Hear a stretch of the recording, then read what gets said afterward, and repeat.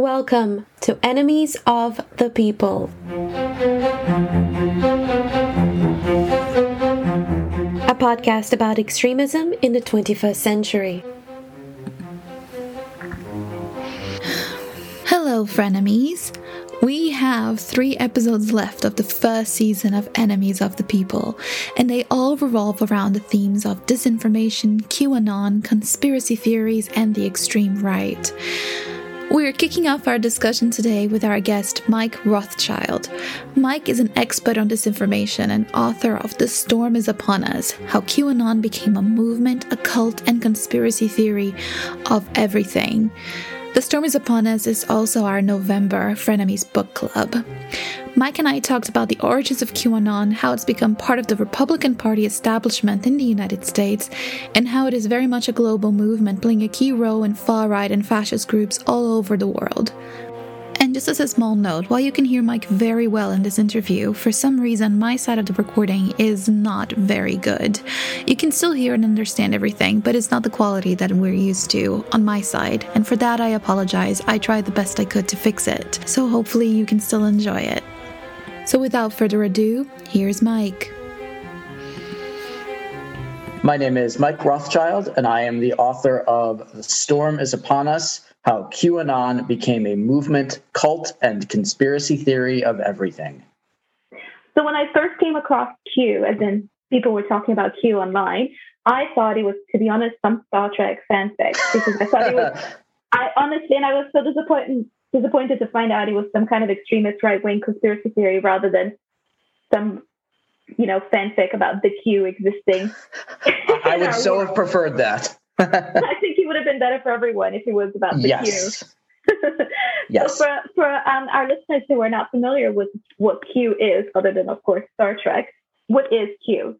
So QAnon is a cult-like conspiracy theory that holds that a military intelligence team has been working with President Trump, leaking secret and cryptic clues to an upcoming purge of the deep state called The Storm that will unseal hundreds of thousands of indictments, arrest the leaders of the Democratic Party, big business, the Hollywood elite, the globalist banking cabal, try them under military tribunal rules and execute them, and thereby usher in a new utopia of peace and prosperity. Now, that's really what QAnon was from up until its beginnings, which was about 4 years ago, right around now, until Joe Biden took office. Once Biden took office, obviously, Donald Trump could no longer execute the purge of his enemies. He was not in a position to do so anymore. So the QAnon conspiracy movement really changed from one that prophesied Trump bringing his enemies to justice to Trump returning to office. So you've had this endless series of conspiracy theories about the 2020 election being stolen, about massive fraud being committed, and President Trump either secretly still being the president or being about to be restored to office through some sort of magical, unconstitutional means. So that's really what QAnon is now. It's a much more mainstream movement devoted to propagating the stolen election conspiracy theory, along with any number of other adjacent conspiracy theories, such as the COVID-19 lockdowns being a hoax, masks being slave muzzles, the vaccine being worse than actually getting COVID, the suppression of different COVID cures, the idea of child trafficking, the idea that there is a deep state that is still controlling things, and that Joe Biden is a sort of decrepit husk who's only, barely aware of where he is. All of these different conspiracy theories have really merged together and become much more mainstream and much less lurid. So when you're talking about QAnon, you're almost not even talking about something distinct anymore. What you're really talking about is just the mainstreaming of conservative conspiracy theories. And is that what you mean when in your book you talk about the QAnon ecosystem?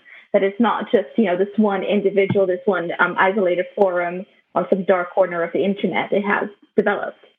Right. There is an entire ecosystem of QAnon promoters, of QAnon writers, of merchandise, of podcasts, of live streams.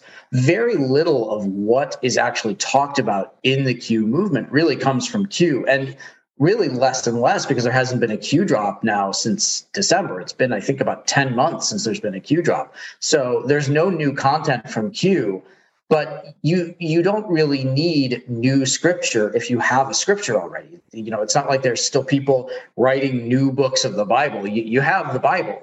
What you do now is you debate it, you take it apart, you find your own messages and meanings in it. And that's really where we're at with Q. The idea that there's this military intelligence insider, that's not really a part of it anymore. The people still believe those things, but it's so much more than that, and it's so much bigger than that. So when Q started, it was this online presence pretending to be some kind of military insider with secret information that they released in these Q drops. What do you think can you do that in your book? What is the process that moved QAnon from this kind of isolated internet thing to the mainstreaming of Q that we have today of QAnon? So very early on, the first month or so of Q, it really was a very niche thing. It was getting popular on 4chan, although even those first few QAnon posts on 4chan were sort of ridiculed as just, more LARPing, more pretending. But the story was, at least I think, very skillfully told. And it really explored something that a lot of people in that world really wanted to see happen, which was Hillary Clinton and her cronies being brought to justice. This is something that's really powered the Republican Party for a long time. So it's not shocking to me that something where the central tenet of it was Hillary Clinton's going to get what's coming to her took off and sort of gained in popularity as more and more people got pulled into this story. What you started to have really very early on was a small ecosystem of content creators who started making videos and started making memes, making podcasts, and tried to figure out what was going on here, what this was all about. Now, one of the things that the early Q poster did that was very smart was tied the events that they were talking about to a conspiracy theory that was already going on. This idea that there was going to be an Antifa uprising on November 4th, 2017, that, Antifa people were going to be going like house to house and like beating up Trump supporters. I mean, it was totally ridiculous. But this was going on in a lot of the sort of 4chan, Reddit corners of the MAGA world. And the Q poster tied those two things together. So you had people talking about this Antifa apocalypse, and they started to tie it in with Q, and Q was starting to take off. And you had these early content promoters who found a very lucrative niche in making these videos. So you had people who would really maybe get 1,000 or 2,000 views on their videos, suddenly were getting six figures in their viewership talking about this Q thing. Hey, is this real? What's going on here? Let's talk about this. Very community oriented, very like, hey, we're just trying to figure it out. We don't have all the answers, in a way that Q would get very good at exploiting very quickly. And it's so fascinating to me because the conspiracy theories are absolutely absurd.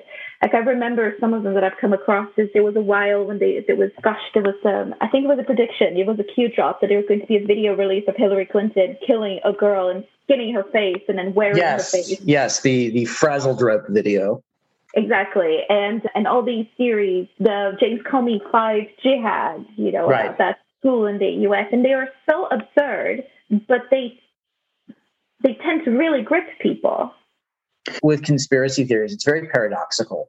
The more bizarre it is, the more people believe it, and the more meaningless detail that gets added onto it, the more people understand it. So when you have something that's true, it's usually very run-of-the-mill and sort of vague and like it's not really that fun to talk about.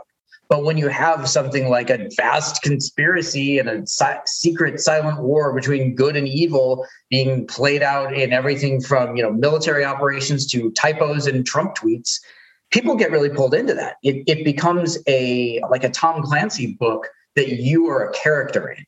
And it's a form of alternate reality gaming, but to me it's not that. And a lot of people talk about Q as like an alternate reality game or a live action role play. I don't look at it as that because things like that have solutions. They're puzzles that have solutions. They're riddles that have answers. With Q, there are no answers. Anything means whatever you want it to mean. So if you're going to compare Q to a game or a sport or something like that, the thing I compare it to is a slot machine. where you keep feeding it your time and your attention and increasingly your money, and it gives you back flashing lights and bells and buzzers and things to keep you interested. And of course, you could sit there doing that forever. A game eventually ends, and there's a winner, and everybody goes home. But with Q, it can keep going, for infinity, and it really is right now. The QAnon content on social media is presented not as we're telling you how it is, but we're going to figure it out together. And I think that's what makes it so compelling. So many classic conspiracy theories are just sort of a long ramble about terrible things that are happening and powerful people doing them, and there's nothing you can do about it. But with something like QAnon, it's very much you're part of it. You're fighting the battle against the dark forces. You get to do something about it. You're not being told what's going on. You're figuring it out together. And that's why so much of this media, especially the TikTok stuff, is like, hey, isn't it weird? Or, hey, does that make sense to you? Let's figure this out together. Why don't they want us asking questions? Very, very sort of repetitive, thought-terminating phrases that are disguised as like things to make you think, but really there's nothing there to think about. You're just being told that something doesn't make sense, even if it makes perfect sense, even if there's nothing there to figure out. It becomes a puzzle that you are solving as a community.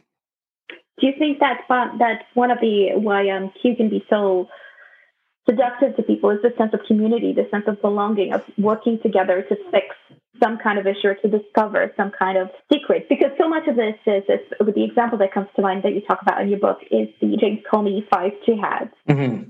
And there was just a tweet that James Comey did about 5 jobs that he had, but somebody decoded it to mean something else, right? The 5 jihads thing was just a Twitter trend, and there was no puzzle to decode there. It was never meant to be a puzzle. Somebody looked at it and assigned it meaning that they wanted to have. There was not a solution to it. They just took a picture and turned it into a puzzle. It wasn't a puzzle to begin with. And that's really what makes something like QAnon so compelling is you have an entire universe in front of you of things that can be, as they call it in QAnon, baked, things that can be decoded for hidden meanings. And if there's no hidden meaning, you just make it up. It doesn't matter. It doesn't have to be right. The community is desperate for more puzzles to solve, for more breads to be baked, as they say. So the content is endless. The slot machine never stops. There's always something going on in the news, especially now, to be decoded, to be turned into a puzzle. So it's really a conspiracy theory that is self-sustaining, based on nothing more than the desire to see things as more complicated than they really are. And it's self-sustaining without the main character, right? Because as you said, there hasn't been a Q drop in about 10 months. Right. It is self-sustaining without a leader. And that's why, one of the ways it really differs from a traditional cult, in that there is not that charismatic figurehead whose, word is bond, and, they are the ones who decide. In Q, everyone's the leader. Anybody can set the direction for wherever the movement is going. So many of the major concepts in Q, things like adrenochrome, things like, even just going back a few months ago, the container ship that was stuck in the Suez Canal that was supposedly full of trafficked children in its containers, that never came from a Q drop. That came from people in the community taking something very anodyne and turning it into something very sinister. That can be repeated an infinite number of times. I always associate the Save the Children type of conspiracies with QAnon. To what extent are they actually related to Q drops, or something that has emerged from the QAnon conspiracy ecosystem, as you say? Q never tweeted Save the Children. Q never talked about adrenochrome. Q talked about some of that stuff in sort of abstract terms, but a lot of that, in fact, almost all of it, came from Q believers, came from people who were in the community looking for things to decode. And so you had a movement in, last summer of 2020 that was very much in flux. Q iconography was finally starting to be banned on social media, and they realized that they could continue their movement. They just had to talk about it in a different way. So Q and QAnon and some of the hashtags like where we go one, we go all, that stuff got discarded, but in favor, it became much more mainstream, and it co-opted something in saving children that nobody could reasonably be against. I mean, there are very few people in this world who support child trafficking, and the people who do probably should be arrested because they're probably traffickers. But this really didn't have anything to do with the extant organizations that were doing the work of helping missing children. And it was all based on sort of fraudulent statistics about hundreds of thousands of children disappearing every year. Well, the vast majority of them were found within hours and were either ran away or were taken by relatives. The idea of this sort of vast, overlapping, organized child snatching ring it's not real, but it's a very easy thing to scare people that is real, especially when you've got a pandemic going on and everybody's inside and nobody knows what the hell is going on. That is a petri dish for conspiracy theories and for people's fears to become manifest in real life. When it comes to the Save the Children, help me put the conspiracies into some kind of a timeline, as it were. The Pizzagate conspiracy, was that before or after QAnon? That was before. So Pizzagate really took off in the weeks leading up to the 2016 election. And again, based on nothing. I mean, based on things that did not have a hidden meaning, that had a hidden meaning attached to them. It was these leaked John Podesta emails that had these sort of inside little catchphrases that didn't really mean anything, just the sort of shorthand that people use when they're talking to people that they know.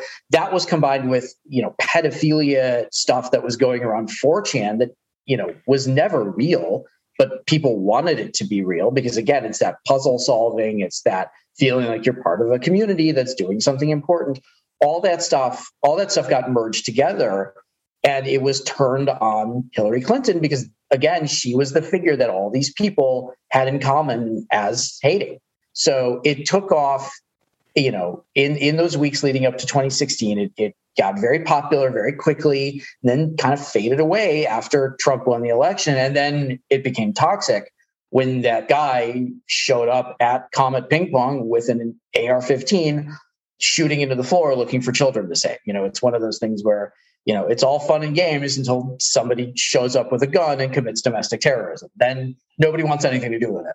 So Pizzagate became one of the component parts of QAnon, but by no means is QAnon kind of the continuation of Pizzagate. I think they're different enough so that you look at Pizzagate as being one part of it, but not the only part of it. So domestic terrorism in the U.S., what do you think was behind the leap, as it were, from QAnon from being this, isolated conspiracy thing on the internet, if it ever was an isolated conspiracy thing on the internet, moving on to actually being acted on and being behind a lot of white nationalist events in the U.S., like the funny slip of the tongue, like the insurgency on January 6th? So it was a progression. So what happened with QAnon is in the first couple of months, it started to take off on YouTube and on Reddit. And then two of the early evangelists, these guys, Paul Ferber and Coleman Rogers, went on InfoWars in December of 2017 as QAnon was really starting to become popular. But it was right around that time when it was jumping from 4chan to 8chan, and it was still very much a kind of niche, swampy internet thing. These guys go on InfoWars, which, is the most popular conspiracy theory media around at the time. And they talk about it as a military operation and that they need the help of people who have experience in that world to help them, save the world and help Donald Trump defeat the deep state. And it really took off from there. That was around the time you started to see some of the big promoters come up. You started to see the big Q-drop aggregator sites because these people realized that if people went in large numbers to somewhere like 8chan, they're going to be repelled by it. It's a truly repellent place. But if you take the part of QAnon that's really important at that point, which is the drops, you take that and you put it into a much safer place, like something like QMAP or on Twitter or on Reddit. It's much safer. People aren't going to be stumbling on that horrible racism and the horrible anti-Semitism, the pornography that's there. And it's a place where people can get really into this conspiracy theory movement, but they don't have to be exposed to the really dark underbelly of it. So it really starts to take off among Trump supporters who've been looking for some way to help Trump fight the bad guys that doesn't necessarily involve a monetary donation. And so that's where it really takes off, where it's people looking for community, people looking for a group of people who believe the same things that they do, have the same enemies that they do, blame the same opposing forces for the problems that they're dealing with. And Q wraps that all up and makes it into a cool, fun puzzle that you can solve together. And it's really not shocking that this would catch on with people who are already prone to conspiracy theories. To what extent was the QAnon ecosystem behind the January insurrection when it comes to organizing it, motivating it, promoting it, etc.? They're very much intertwined. So what happened in 2020 is the Q drops were definitely about the pandemic. There's a lot of stuff about like hydroxychloroquine and all that other crap. But much more, I think, it was about setting people up for the fact that Trump was going to lose the election. Trump's loss in 2020 was not a surprise. He was not polling well. He was very unpopular. Obviously, we've got the pandemic going. The economy's doing terribly. All of these things are traditionally factors that make a president lose their reelection bid.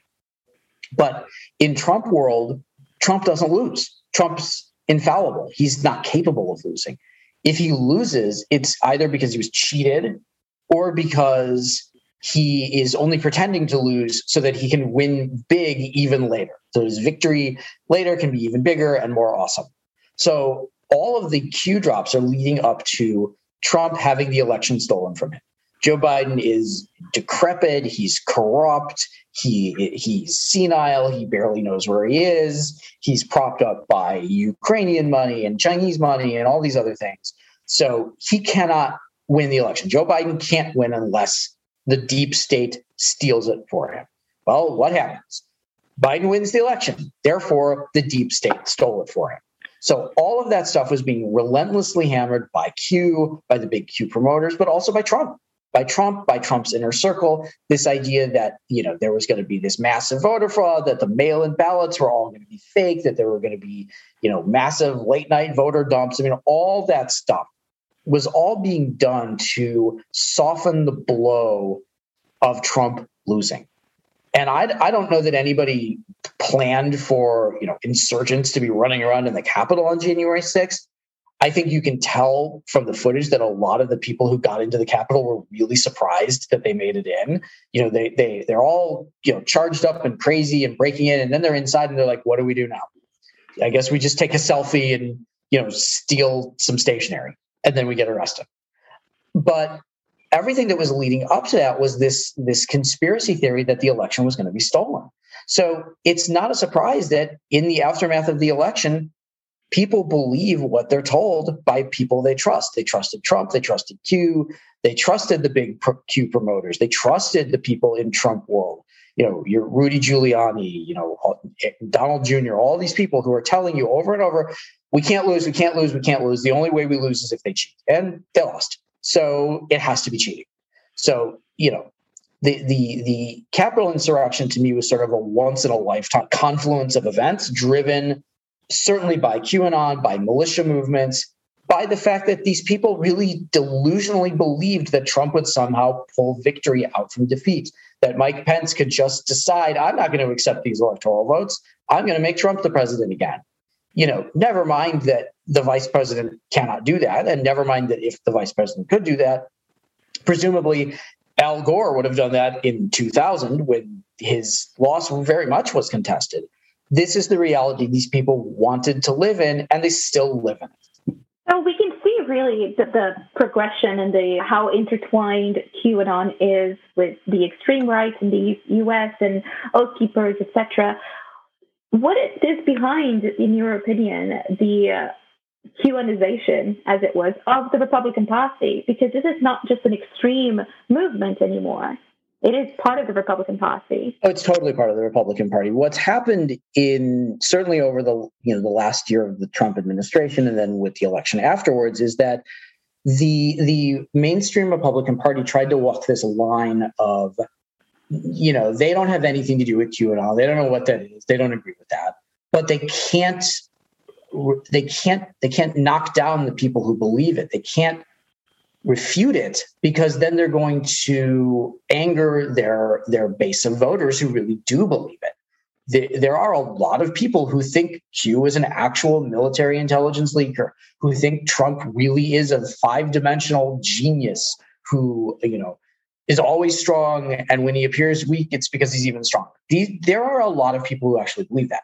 And if you are a mainstream Republican and you are a senator in a swing state, if you are a state legislator in a state that, Trump only won by maybe 15,000 votes, you can't alienate anybody. You can't piss off anyone, because not only do you risk Trump losing, you risk you getting a primary challenge. And that means you have to spend more money, more time. You're risking losing your awesome job in politics. So none of these people were willing to take the risk of saying, QAnon is garbage. We don't want this in our party. This is not the kind of thing that we should be encouraging. These people are crazy. They need interventions. They don't need to be coddled.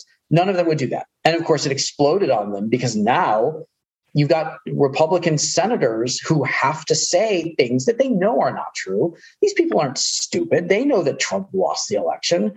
But when somebody asks them, hey, Senator so-and-so, do you believe that Joe Biden actually won the election? They have to say, well, the votes were certified, and, there are some irregularities, and that's what we should be talking about. This sort of gobbledygook word salad that absolves them of having to say, yes, Biden's the real president. Please ask me a different question, because they can't take that risk. What is the end game for them, though? Because they can't continue like this forever. The end game is hopefully it goes away, but it's not. It's not going away. And it's getting more mainstream and it's getting more popular. And the idea that the election was stolen from Trump is only gaining strength. So now they're at a point where they can't go back from it. They've gone too far. They have to keep going with this idea that, there are some irregularities and we should have forensic audits and blah, blah, blah, blah, blah. The end game is just trying to survive at this point, trying to survive the madness that's taken over their party. And I think some of them really are absolutely Trump acolytes. You see it with some of these guys like Jim Jordan and Paul Gosar and some of these Republicans who really do, if they're faking it really well. But they really do look like they worship Trump as some sort of golden idol. But I think most of the Republican Party doesn't. I think there really is not a lot of support for throwing out the structure of free elections in America and making Trump president for life. I don't think most people in the Republican Party want that, but they have to act like that's something they'd be okay with, because there are a lot of people who want it. So the end game for them is just trying to put their heads down, quietly win the next election, and then get some kind of cushy board of directors gig afterwards that pays them enough money that they can, go to sleep at night.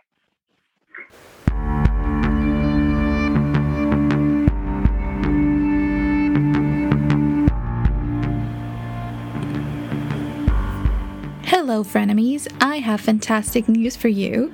Thanks to you, we have not only leapfrogged Nigel Farage in the Apple Podcast Politics charts, but also Steve Bannon's podcast, landing at number 28, which is our highest position ever on the chart.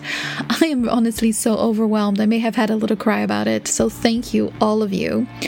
So let's maintain our position above Farage and his ilk by continuing to listen, share, subscribe, rate, and follow our show. Also, thank you to all of you who have become monthly supporters of our show since last episode, and everyone who donated a coffee. You have all been entered on the Storm is Upon Us giveaway. I've extended the giveaway actually for one more week, so I will announce the winner in next week's episode. Your support really means the world to me. It is the reason why we have a season 2 in the works right now. If you'd like to enter the giveaway, remember you can just buy us a coffee or send us a picture of your review of the show. I cannot wait to discuss Mike's book and QAnon with all of you. Now, back to the show.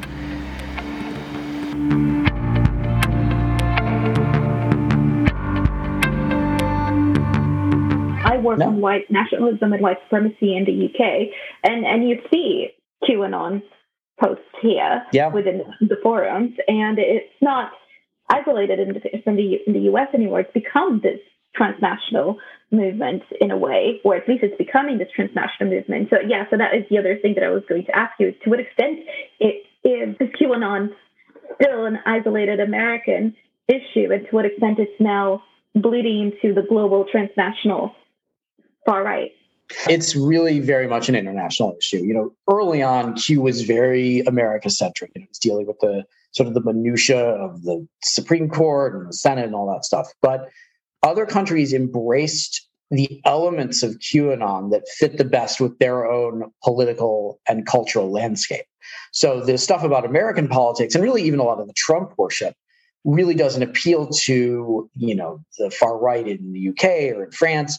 But the idea of sort of anti-authority, anti-expertise, anti-lockdown, anti-vaccine mandates, anti-progressivism, that stuff is very appealing to the far right everywhere. So it's really been embraced by, the Reichsbürger movement in Germany, by the far right anti-lockdown marchers in the UK. It's been embraced by the Yellow Vest movement in France, which is really both far left and far right.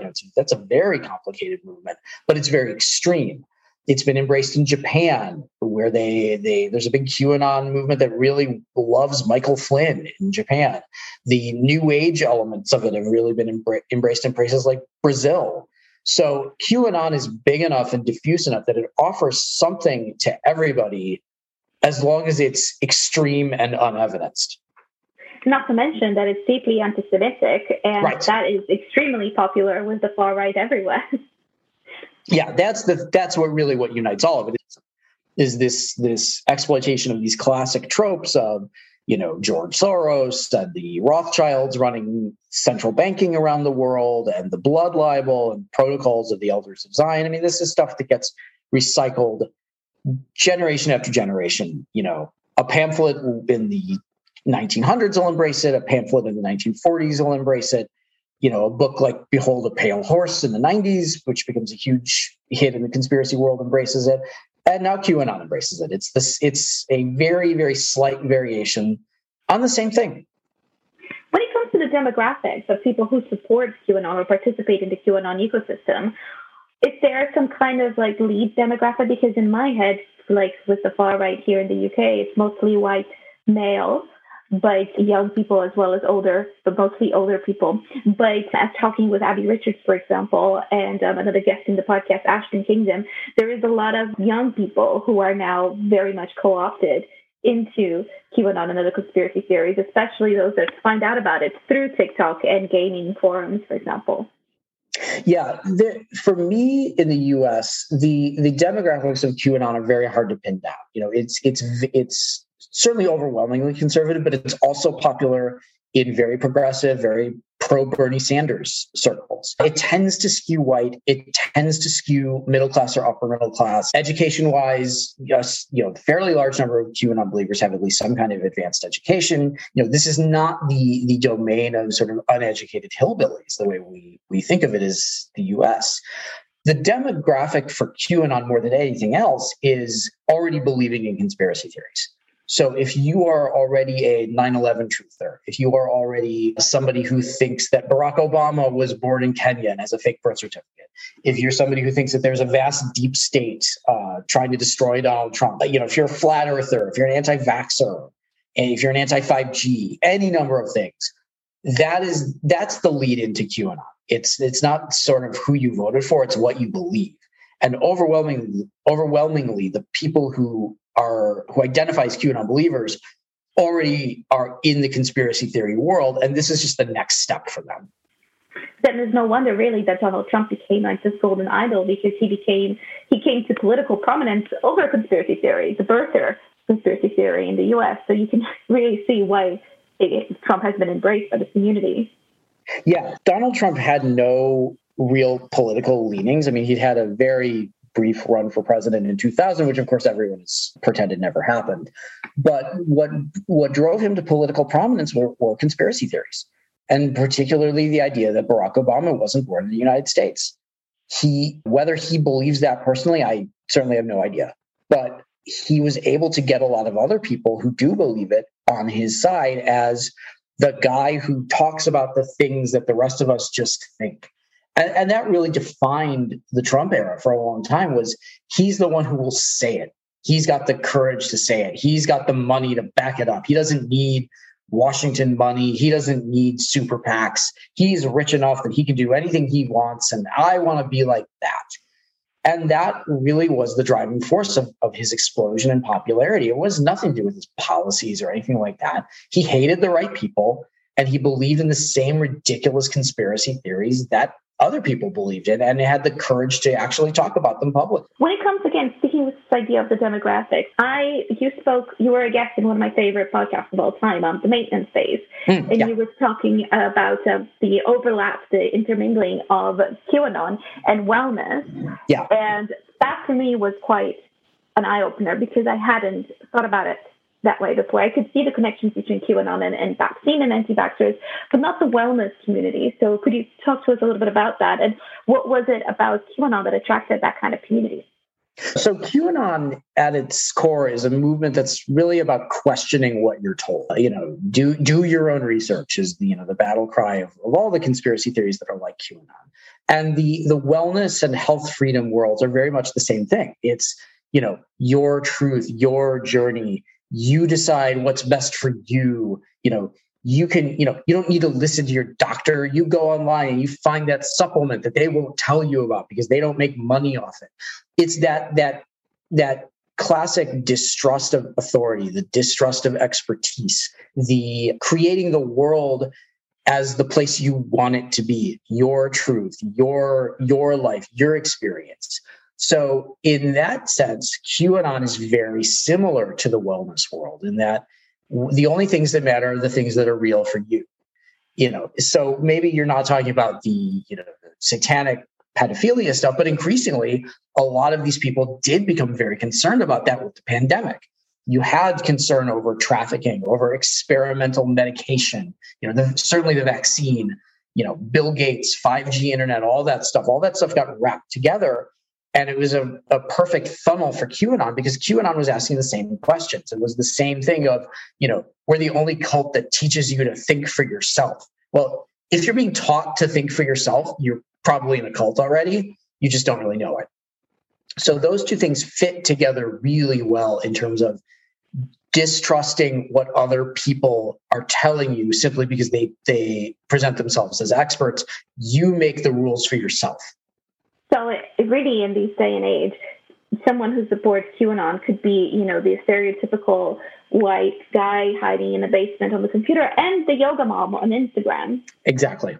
It is that yoga mommy, that, mommy blogger, hey, I'm going to tell you about this pillow that I love that's organic and hypoallergenic and blah, blah, blah, and all my essential oils.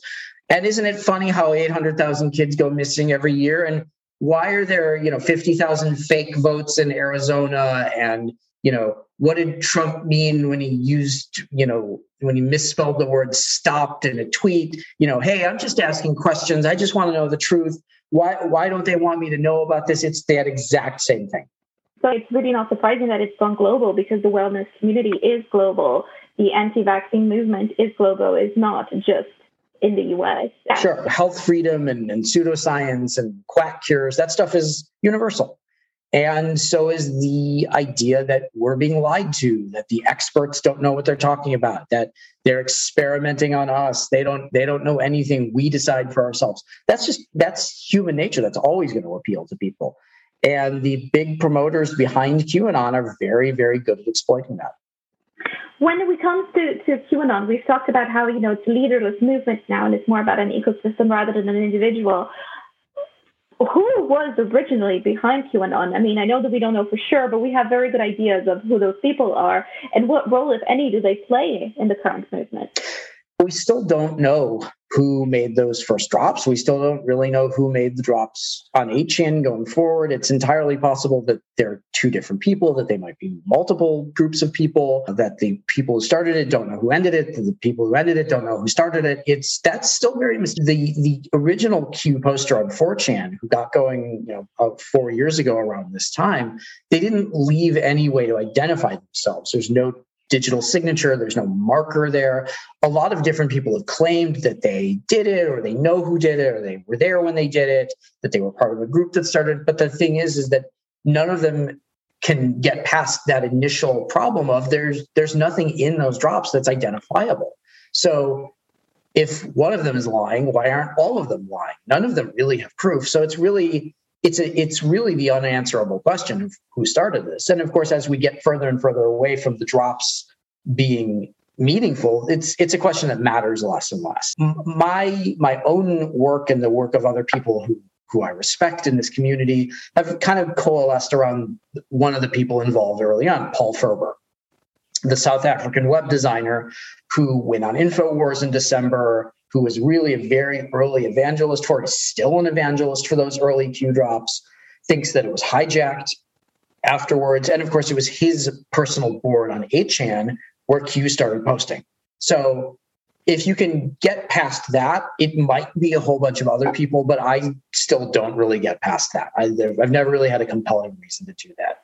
And in terms of who it was at the end, I still think it was Ron Watkins. To me, there's nobody else that really makes sense as doing it. We know that he was able to get onto 8kun when it came back up. Q was the first account that started posting on 8kun. And of course, Ron had no answer for how that was possible. Ron's tweets and his Telegram posts, they read exactly like Q drops. The cadence is exactly the same. And of course, Ron has no reason to be Q anymore. He was able to leave that behind once the election happened because he rebranded himself as this election fraud expert. And he was able to do that using his own name. And within weeks, he's tweeting about Dominion and voter fraud in Arizona, and he's getting retweeted by Donald Trump. That would never have happened as Q, but it's very easy to happen as Ron Watkins. So once you're getting retweeted by the president and you're being talked about on the national news, you're not going to go back to your anonymous little character. You don't need that anymore.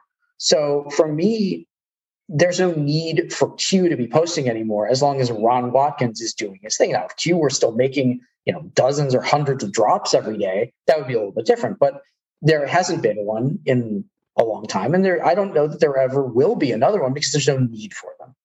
When it comes to national security and the national security apparatus and fighting, combating QAnon, what are the reasons why it is so difficult to deal with it, or the authorities are so bad at dealing with it? Is because they still see these kinds of cults and movements and right-wing extremism as having a figurehead. And because QAnon doesn't have a figurehead, they can't then remove it and end the group. It's nebulous, it's diaphanous, and that makes it much more difficult to deal with. Right. It's not like a Ponzi scheme where if you arrest the guy running the Ponzi scheme is probably done. Q is diffuse enough that it is now just a belief system. And what is different from Q from some of these other previous incarnations is that Q wasn't doing anything illegal. It is not against the law to post cryptic crap on 8chan. It's just not. And it shouldn't be. That should be protected speech. Now, you can get into did Q incite violence? Did Q incite the Capitol riot? And I don't think Q really did. There's really nothing in there that you can go and look at as that is concrete, clear instructions to do a specific thing. That's not what was going on with the Q drops. So, and when people talk about, when are we going to arrest Ron Watkins? I mean, look, you can talk about what he did from a civil standpoint, certainly with the election fraud stuff. And I think he's facing some pretty significant civil liability there. But from a legal standpoint, I don't know that there was any wrongdoing there, just a whole lot of conspiracy mongering and exploitation of people, which unfortunately is protected by the law. There's just not a whole lot you can do about that from a governmental standpoint. So how do you combat Q and QAnon in the ecosystem that's created that does have very real consequences politically? You have to do it at a very granular level. You can't really do it at scale. The idea of the White House, having a disinformation combating office, I think that that's a terrible idea because the people about whom so much of this disinformation revolves around are the government. They can't solve this problem. People think they are the problem. The problem has to be solved by us keeping track of what we're doing on social media, what our friends and loved ones are doing. What are they sharing? What are they talking about? Are they starting to go down these rabbit holes? And if they are starting to get to a point where they're talking a lot about anti-vax stuff or trafficking stuff, or, hey, Joe Biden maybe isn't the real president, you step in and you talk to them about, hey, do you know where that comes from? What about that do you think is real? Now, a lot of them are just going to be in that world because they want to be. It's more comforting. It's more reassuring to think that there's a grand conspiracy behind all of this stuff. So you have to monitor it, and you have to take action when it's warranted. If you have somebody who's really into this, and they're not hurting themselves, they're not hurting anybody else, it's just kind of a thing they won't shut up about, you maybe don't need to do anything, and there maybe isn't anything you can do. Now, if they are hurting themselves, if they're hurting somebody else, if they're talking about doing something illegal, then I think you have to step in. And you step in by letting them know that you are a safe person to talk to, that you have their back. You're not going to try to ridicule them. You're not going to try to debunk their way out of this. You're not going to debate them. None of that works. That's all just a huge waste of time. But you're there for them. If they have questions, you are willing to talk to them about it. But you also make it clear that you are not going to change. They're not going to red pill you. They're not going to wake you up to whatever they're doing. Maybe they think you're the crazy one, but they get to think that. You have to deal with this stuff in a way that is safe for you and manageable for you. Thank you so much, Mike, for coming on the show. I think it's so important to talk about this in the UK as well, because I think us British people have this tendency to be quite high and mighty about America. Look at the Americans and their absurdities. Look at those stupid Yanks. Look at the stupid Yanks and all that they get up to and all the crazy things they believe in. But which I think backs the fact that this is a global issue that has very much become rooted in the UK as well. So it's important for us to realize that is an issue here as much as it is in the UK. So thank you so much for coming on the show and talking to us about QAnon. Well, thanks for having me. That was Mike Rothschild. You can find him on Twitter at RothschildMD. His book, The Storm is Upon Us, is available now, and it is the November book of our Frenemies Book Club. Remember, you still have one more week to enter the giveaway for a free copy of the book. Just head over to Ko-fi and support the show, or send us a screenshot of your review.